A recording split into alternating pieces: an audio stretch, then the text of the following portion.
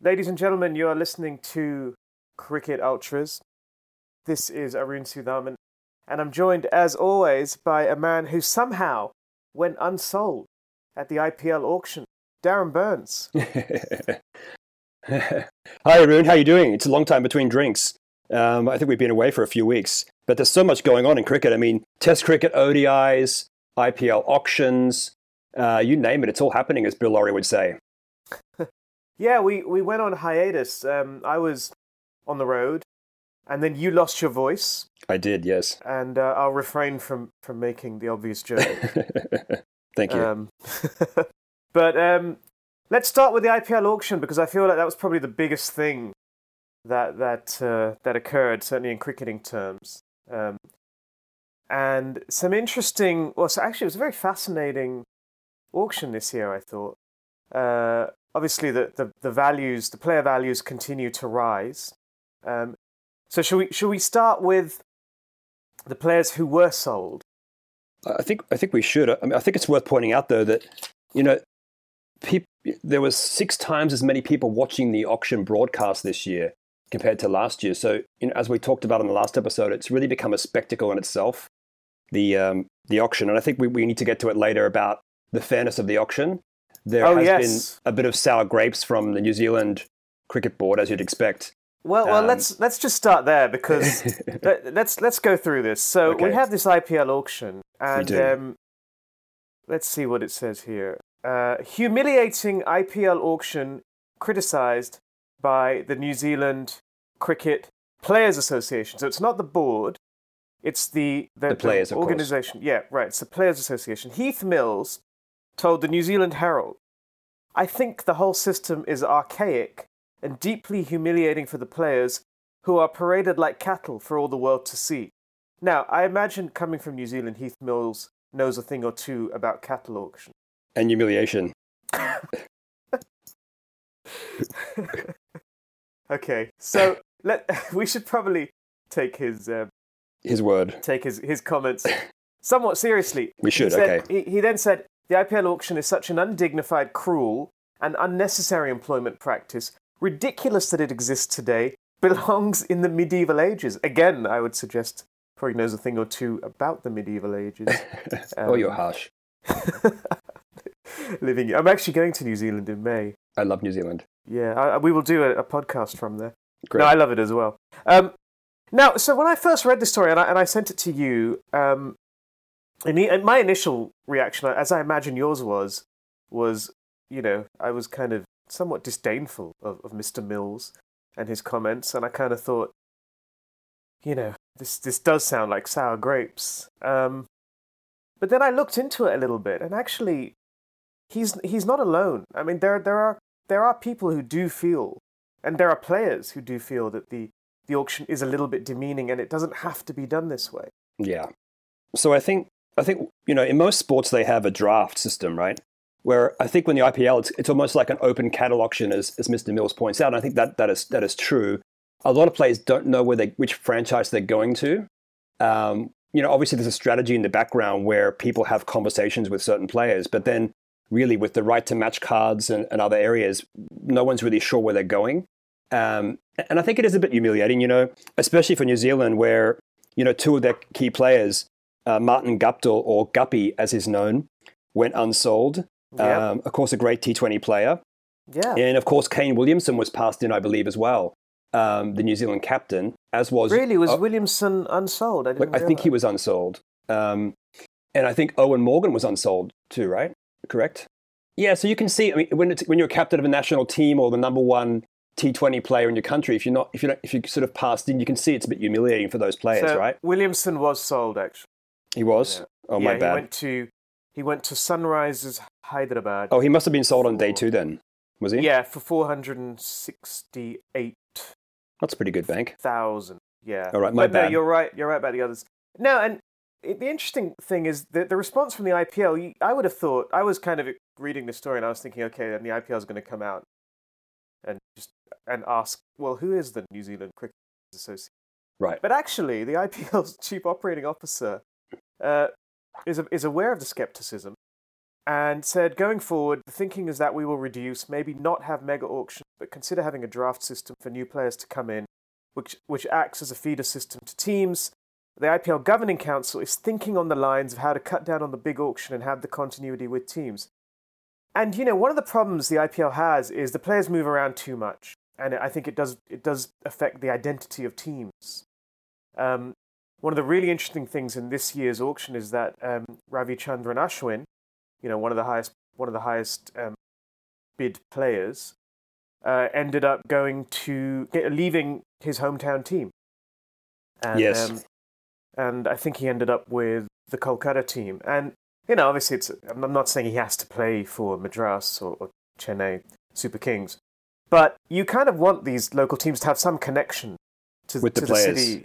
Correct. With the fans, right? And I think you're right. If you don't have any local players, then it really does become quite mercenary in some respects. So that's one of the issues. And then, of course, there is the players being unsold. I mean, I don't know. I feel like they're all adults; they can handle it.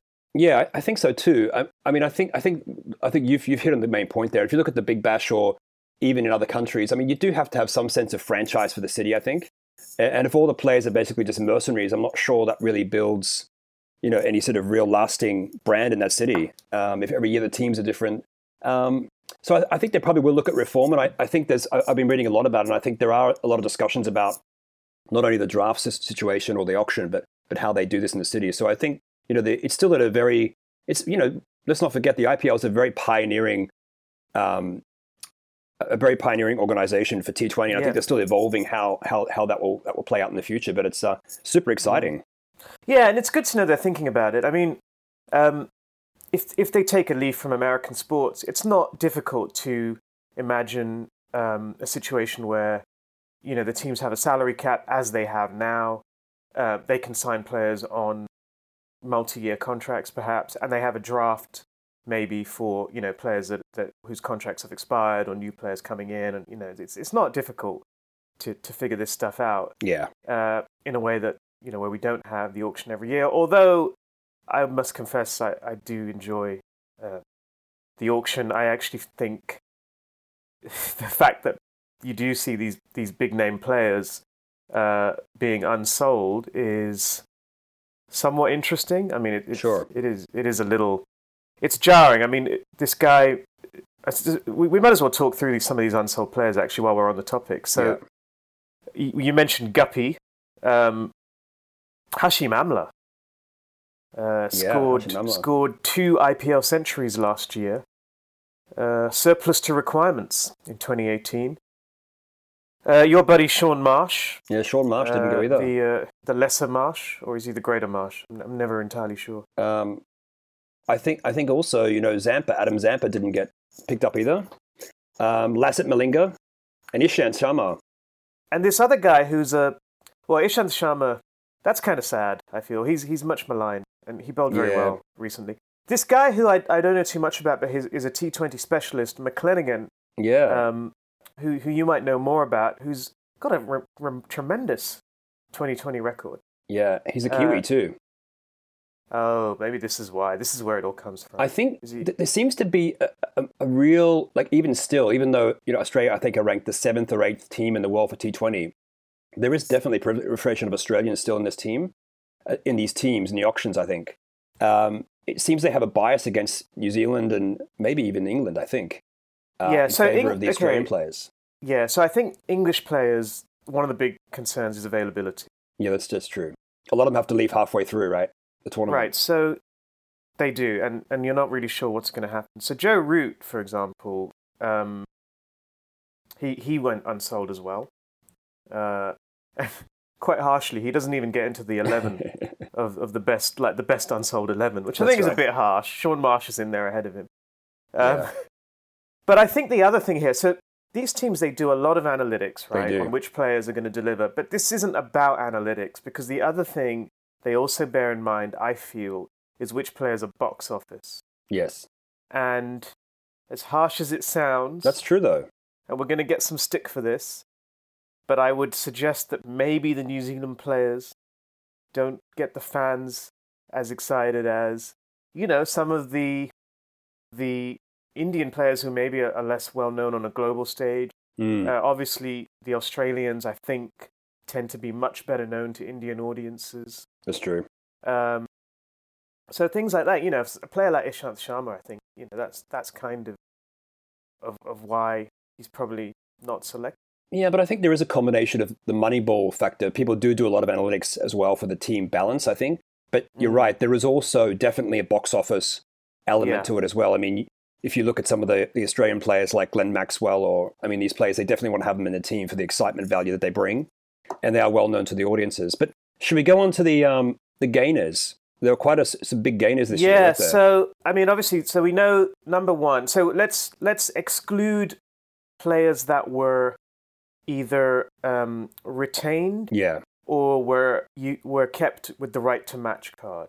Right. So if you exclude those players, because that kind of takes care of the Kohlis and Dhonis and Steve Smiths and everyone, then the top auction bid, as you would expect, went to Ben Stokes. Right. And of course, we don't know if he's actually going to play. That's right, we don't. Number 2 was a really big surprise, I thought. Jaidev Unadkat, a Indian medium fast bowler, doesn't really crack he's not in any of the international teams.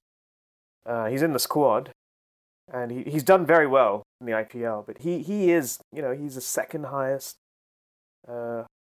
ranked player at the auction once you exclude retained players. Well, he took the most wickets last year in the IPL, so I think that's not that surprising. And he's a left arm, again, back to that variety thing, he's a good left arm bowler, fast bowler. So now you have to have the wrist spinner, the left arm or the right arm. You have to have a lot of mixed up bowling at the moment. Otherwise, you just get smashed everywhere. Yeah, and also bear in mind, Indian players get a premium, right? Because they do. You have to have a certain number of Indians in the team. That's right.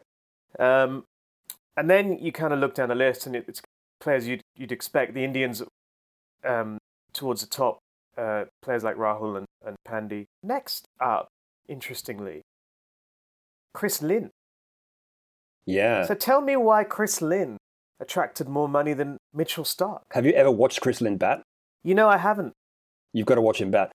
There is a lot of criticism going around now that he's maybe a flat track bully. If the ball's swinging a bit or spinning, I think he's susceptible. He'll be perfect for the IPL. But I've seen him score a couple of hundreds at the Gabba in Brisbane, and he's actually electrifying. He hits the ball a long way. He doesn't hold back. He just smashes from the word go. And they reckon at the Gabba he gets an extra 15,000 people at the game if he's batting, if he's playing in the team. So when he's there, typically you get a high crowd, so you get close to sort of 40,000 people there for the big bash. He's super exciting to watch. And back to your point, it's box office. If he bats well, man, the fans will come out in droves to watch that. Yeah, so he's done well. I mean, then a lot of names you'd expect. Mitchell Starc, Glenn Maxwell. Andrew Tye has also done very well. I think he's redeemed himself as a bowler. I think last year and the year before he got bashed around a bit, but he's come back with a whole new box of tricks, which is really exciting. I think Jofra Archer, as I mentioned, I think a couple of episodes ago, he's an exciting prospect. He's gone for over $1 million. He's really exciting, super quick, great, amazing in the field, and a sort of emerging all-round in the bat. I did see a guy, though, who went for more than $1 million called K. Gautam. I have no idea who that is. Honestly, I don't know who he is very well. I just saw the headline. Like T. Curran? Like T. Curran, K. Gautaman. I must confess, I don't know a huge amount about him. Maybe he's like a Manchurian candidate. Maybe. Like T. Curran. He is an off-spinning all-rounder. Is spinning all-rounder. And, okay. An off-spinning all-rounder, and, he brings, I guess, a lot of variety, like you've mentioned. Yeah. I thought what was also interesting was that a 17-year-old leg spinner from Nepal was also picked up by, which is game-changing for him, right? What's his Sandeep Lamichhane? Lamichhane, yes. He's the sole representative from an associate nation. Yeah. Afghanistan, of course, is not an associate nation anymore. That's right. He's done brilliantly. Let's talk about some of the surprises. So the three, they're not necessarily that surprising, but 3 players from India's all-conquering under-19 World Cup side were picked up at the auction during the World Cup, which I thought was quite hilarious. So you have Rahul Dravid trying to get them to focus on the match. and these guys are becoming, at the very least, rupee millionaires, multi-millionaires. Yeah. Overnight. So Prithvi Shaw, who there's no surprise there. He's the captain. He's already scored 5 first-class centuries. Shubman Gill, who went for a lot, and he was I think the player of the tournament, if I'm not mistaken, and he went for 281,000. Yeah, he was. And the fast bowler, Kamlesh Nagarkoti, went for 500,000. So he went for a lot of money, and he consistently pushed the needle at the World Cup at 150 kph. Look, I watched that Under-19 World Cup final, and it looked like the Indian players were playing a kind of second 11 Australian team. They were so much better than them in the field, with the ball, with the bat. They totally dominated them. And I think the Australians played to their ability. It wasn't like they weren't trying, but I think the Indian team was just so much better. Yeah. 100% better, I'd say. It looked like they were playing in different leagues, to be honest. I mean, I think what you're seeing now is India should, when you think about it, India should be dominating to an extent because they have so much money sloshing around the game. Yeah. And a lot of it is being applied now to youth development. That's right. And you have... I think the money's being applied in the right way. It is. Well, to a large extent it is. I wouldn't say completely, because there's still various issues. But also, the money means you can get Rahul Dravid to coach the under-19. And that probably makes a big difference too. I think it's also, the IPL has also, reading a lot about this, is improved the facilities all around the country. And it's not just the facility, the stadium itself, the hardware.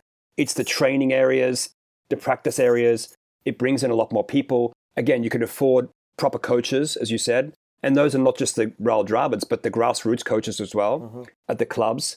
And it brings everything in. So I think they raise a lot more money now through sponsorships, both through the IPL, right? The national cricket team. There's a lot more money, but it's about how you direct those funds and resources, as we all know. And I think it's great to see it happening. It's great to see that improvement there. And the under-19 win was super impressive. That's absolutely right. The infrastructure, which was always a big problem with Indian cricket, it was always the biggest problem. The training facilities, the grounds. It's you just cannot compare it to even, I think, 20 years ago. It's a huge improvement. And you're seeing it, I think, with the quality of the young players coming through. But having said all that, I do think this is a rich crop. India have not actually won the Under-19 World Cup. I think this is their third win, and it's their first for a few years. Yes. But this is a rich crop. You have those 3 players who got into the IPL. You've got a couple of others who I think are also likely to make the grade. So you can easily see a situation where half of this team is around and makes the step up to not just first-class cricket, because I think they've already done that, but even international cricket. And you'd expect that. I mean, there's a lot of the top players in world cricket today actually came through from under-19. With Steve Smith and Virat Kohli, the 2 obvious examples. Hashim Amla as well was a kind of under-19 legend. He certainly was. I think Mitchell Starc also. So it's nice to see that, because you don't always in other sports. You can compare with football, for example. A lot of these prodigies kind of fall away into the ether. They do, yeah. I guess this kind of segues nicely into the next segment of the show. We're going to talk about what you've always wanted to talk about, was the Tri-Series T20 between England, Australia, and New Zealand. No, let's talk about South Africa and India. Before we do that, I just want to make one last point in the IPL. Actually, and this fits in very nicely with South Africa, India. Yuzvendra Chahal. Yes. 60 times increase from his previous auction. Yeah. So his last one was in 2014. It's kind of amazing. It is amazing. And he made 60 times as much money. That's why, the rise of leg spinners, we talked about before, where, Ashwin is going to bowl leg spin now, apparently. Of course, Kuldeep Yadav. I'm kind of surprised that Adam Zampa went unsold. I mean, he's a pretty handy bowler, and I think he did okay. It kind of surprises me a little bit. Anyway. Yeah, that is... So, I mean, look, some of these are mistakes. I would argue Amla's a mistake. I'd argue Zampa's a mistake. I'd even argue McClenaghan's a mistake, really. I think you cannot have too many nondescript Kiwis in your team. they're great. They're bargains. And apparently, I think Mitchell Santner is surprisingly now number one T20 bowler in the world, which is amazing. And he went for a couple of bob only. I was going to quiz you on that one. Yeah. Because he came on to bowl the other night against Australia and it said Mitchell Santner, number one T20 bowler in the world. I was like, wow, okay. Yeah, and he overtook his teammate. He did. Ish Sodhi. So anyway, back to India, South Africa. Yes, let's go. So Yuzvendra Chahal, leg spinner, with his leg spinning compatriot Kuldeep Yadav, who's a left arm leg spinner, which is really rare. Well, they call them Chinamen, which I've always found as a bit of a. Well, that's kind of, especially where you are. It's non-PC really. Yeah, it is a bit weird, but it's a very rare kind of bowling. It is. Right? But the interesting thing here, I think, is the rise of leg spin in limited overs cricket. Yeah. Now, the thinking beforehand was that you need off spin in limited overs cricket because there's more control. But what we're seeing now with these T20 batting techniques and these big bats and small grounds is that off spinners just get deposited every time. They just step down the ground and that's it. I think the other night, if you noticed, I don't know if you saw the score between, there was a warm-up game between the England 11 and an Australian Prime Minister's T20 game in Canberra, I think. And Nathan Lyon was captaining that T20 team against the England 11. And I think David Willey smashed Lyon for 34 off one over. Straight to your point. Yeah. And, I would argue Lyon is the best off-spinner in limited overs cricket. He's one of the few that has kind of more or less handled it. Yeah. But he doesn't even make the national team, right? No, he doesn't. And there's a reason for that. Meanwhile, leg spinners have emerged as a much, honestly, a much safer alternative because whilst they may go for a few runs, they can take wickets. Well, I mean, I think if you look at Rashid Khan, mystery bowlers, and let's be honest, if you've never faced them before, if you bring somebody on who's bowling flippers, leggies, and wrong-uns, it can be often difficult to pick those, and especially against lesser batsmen who are not, great international batsmen. They get bamboozled, right? And they often top edge or they can't pick the delivery. So I think it's great variety in your team. Yeah, and you look at the leg spinners now around the world. So obviously we talked about the two Indians, and you mentioned Zampa, Rashid Khan. Are there any others from Australia that are making waves? Zampa. No, I think there's a couple of guys kind of floating around the fringes. There's a guy from Queensland called Mitchell Swepson, but I think they need a bit more work. There's our friend from England. Didn't really take off. Mason Crane, of course. Mason Crane, he didn't take off. Yeah. But it kind of demonstrates, I think, that there is a little bit of a renaissance in leg spin bowling, ironically, thanks to the very thing that people thought would make it extinct, which is limited overs cricket. And for a long time, it did make leg spin an endangered species. Because in limited overs cricket, the thinking was, it's just too risky to play a leg spinner. They flight the ball, and that gives the batsman too much time to step down and loft it. That's right. And I think the other misnomer was, about T20 being a game for young people, which is ridiculous, right? It's actually a game for older people because you don't have to last for 5 days on the field. You only have to bowl 4 overs or bat for like an hour. So I think it's also, you see a lot of players in their late to mid 30s doing quite well now as well. Well, I mean, you see that in the IPL. Look at Chris Gale, for example, who almost went unsold, and then I think was one of the very last bids. Finally got picked up. Yeah, Shane Watson, another one. Shane Watson, yeah, he's still floating around. Yeah. Absolutely.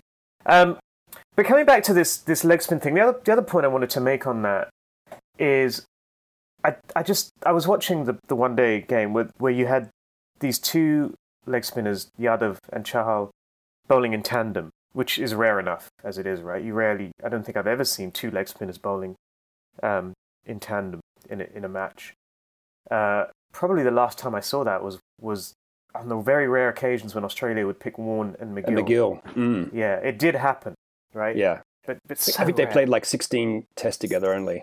Right. They probably should have played a lot more. McGill always out-bowled Warne, didn't he, when they played together? He had a better strike rate, yeah. That's right. Warne did not enjoy that. And apparently Warne didn't want to have him in the team. Of course not. If he was playing. That was the sort of rumour that went around. Yeah, and also Stuart McGill was, he always cut a sort of different cloth. He did seem kind of quite educated, refined, cultured. All attributes that might mark you out as a sort of different a wine creature. wanker. Okay, you're right. He is. But coming back to leg spin, 2 leg spin bowlers, and it occurred to me, first of all, leg spin bowling is just such fun to watch. It really is amazing. It really is. And I don't think there is anything like leg spin bowling in any other sport. It's a very unique type of skill. It brings an element of trickery. And I don't think there's any kind of analog to it in any other sport, if you think about it. It's almost like a kind of magic. I think it is too. And that's why it's so, that's why, to take your metaphor even further, that's why I think Shane Warne was so spellbinding, because he would literally change games, right? When he came on to bowl, people were always unsure what he would do. And he could turn a match on its head by, as you said, spinning the ball both ways. There was always a bit of mystery about what he was going to bowl, and he created all these myths around this mystery ball or a new delivery that he had, and it would freak batsmen out, right? Yeah, always making up deliveries. That's right. But that's what I love about it. Yeah. And you don't see that in other sports. You just don't have that kind of element of trickery. You don't see a footballer with a mystery kick, right? Though I would say, we talked about this before the show. I think if you look at some of the fast bowling now too, if you look at Dwayne Bravo or especially Andrew Tye, the amount of deliveries he bowls in a T20, I think he bowls, he always bowls his 4 overs, and I think every single delivery is a different ball. He has a kind of knuckleball in-swinger, a knuckleball out-swinger, an overspin leg spinner. I think it's really, the innovation and creativity around T20 cricket now is quite amazing, and I think nothing is better than watching these leg spinners take apart and take batsmen down in a T20 game. It's exciting. Yeah, it is, and long may it continue. And I think it's one of the things that makes cricket unique. It really is. And we should mention, when we're talking about leg spinners, we should mention Ish Sodhi, who is a very, very good leg spinner. Was he picked up? Now that I know who he is. Ish Sodhi was not picked up. See, that's surprising, right?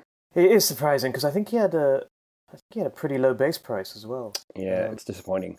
It is. It's really weird, because Chahal and Rashid Khan got huge bids, and you would probably say Sodhi is the next after those two. Can I make a suggestion? I think the New Zealand Players Association should do perhaps more PR in India, and maybe PR their players a bit more. How about that for an idea, rather than crying over spilt milk? Rather than criticising, you think they should take a positive tack, right. Mutual benefit. They should do that. All right. Should we move on to this India-South Africa series? Yeah, so we've talked about the one-day series, which India's dominating. So they're up 3-0. Those 2 leg spinners have taken 21 out of the 30 wickets. The South Africans just don't know how to play them. They're having a lot of fun, these leg spinners. Virat Kohli is scoring runs for fun. He is. It's just a joke. It seems like India puts a score on the board, South Africa chases, loses. It's basically becoming a formula. And Kohli, we know when he loves to chase, so there's no issue with that. Virat Kohli's had a great series.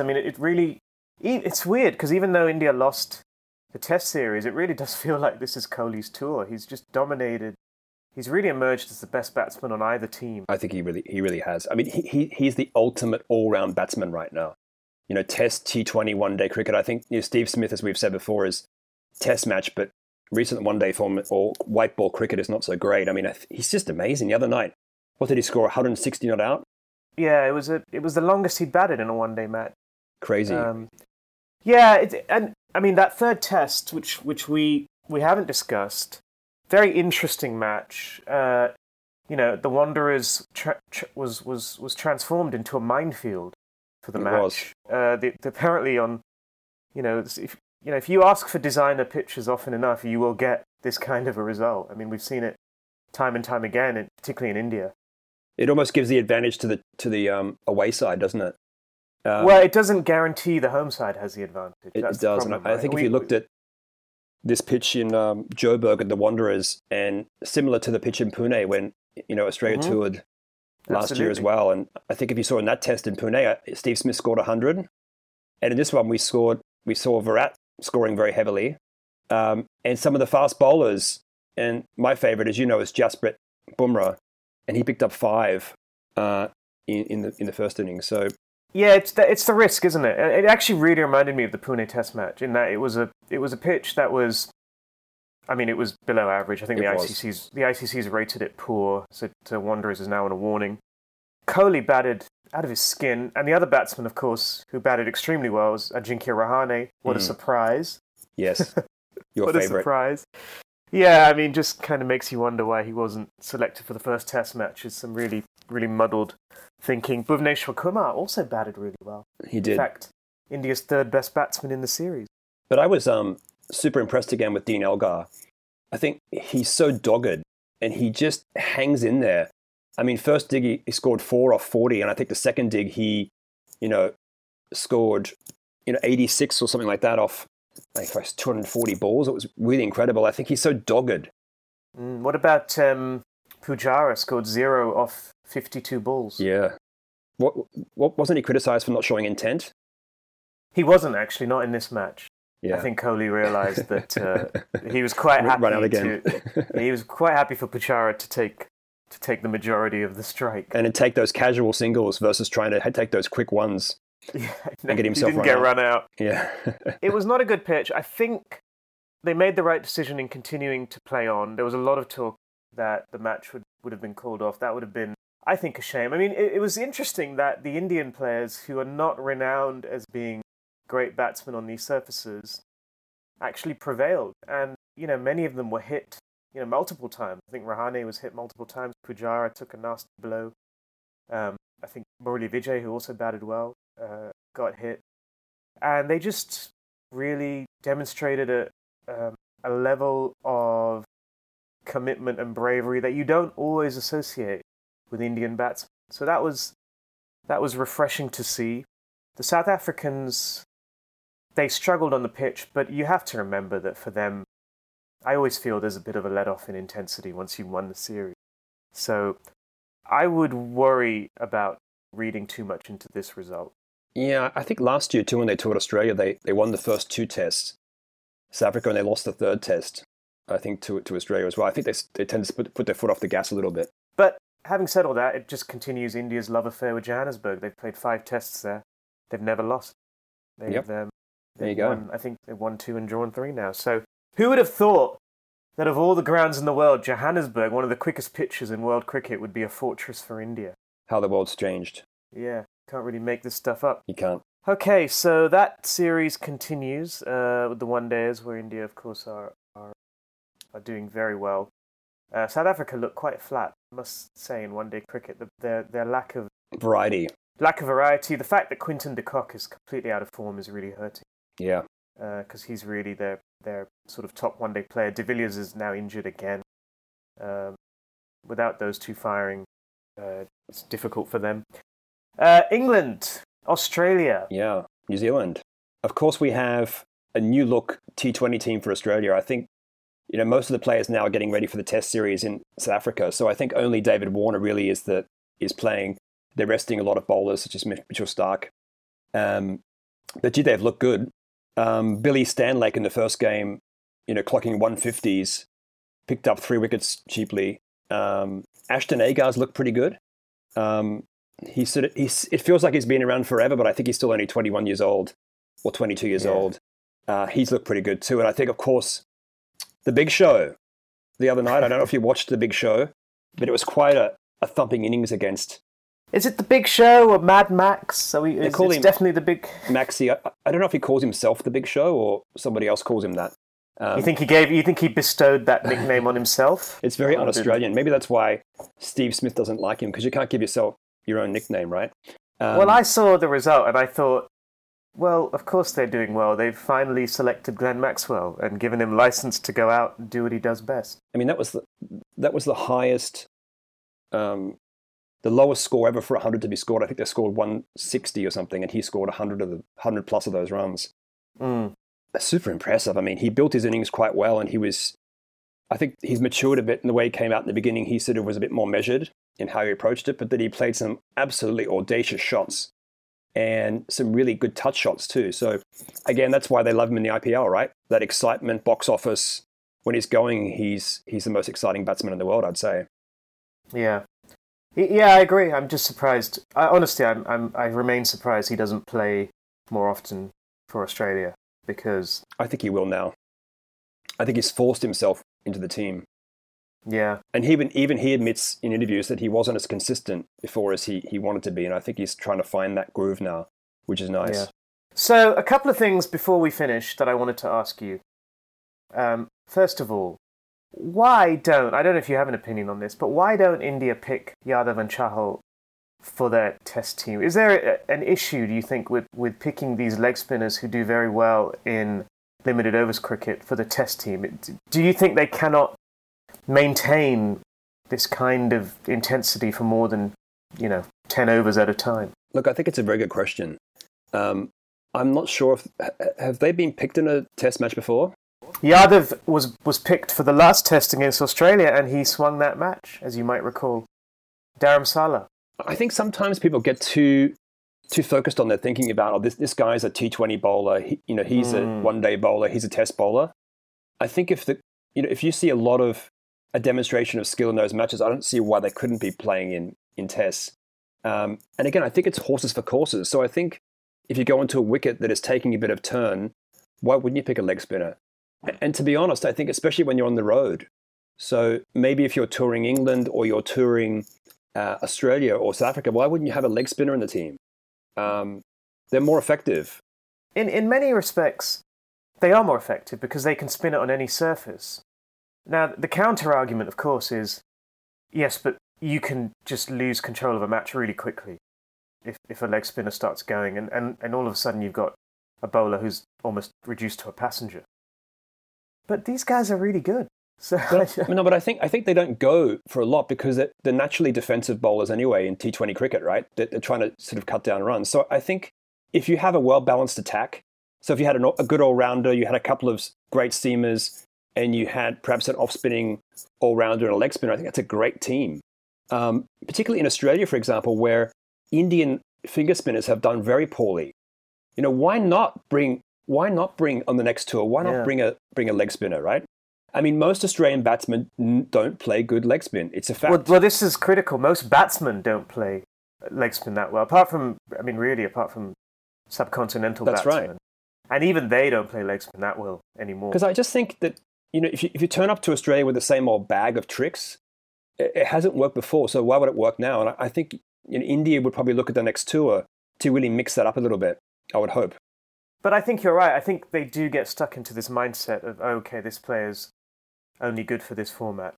So that was my first question. The second one, what did you make of the teams going off for lunch in the India-South Africa, the last one day when they needed, I think it was two runs to win? Yeah, look, the rules are the rules.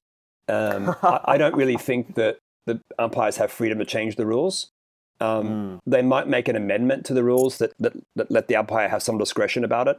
But I think it's ridiculous, right? It's the rule. The rules are the rules. So you can't just change the rules to suit the captain of one team and he wants to go off. I think it was very funny for the crowd and the TV audience because I was watching the game on TV and come back in 40 minutes and watch the 2 runs be scored in the first over.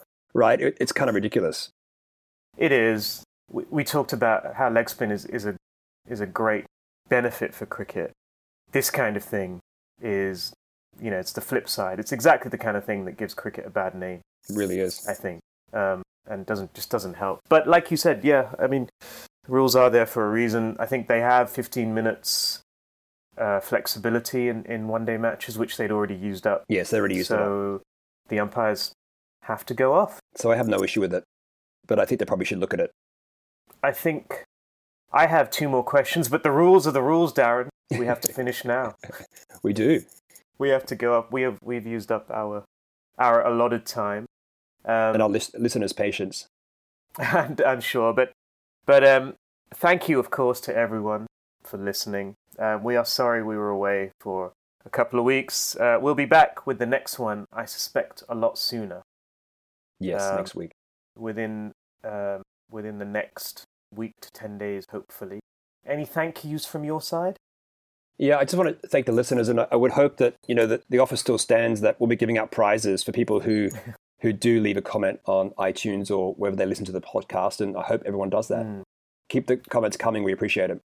Oh, and by the way, we gave away the Under-19 World Cup winner, and I apologise for not including a spoiler alert on that. Next time. Spoiler alert for all results in perpetuity. Thank you all.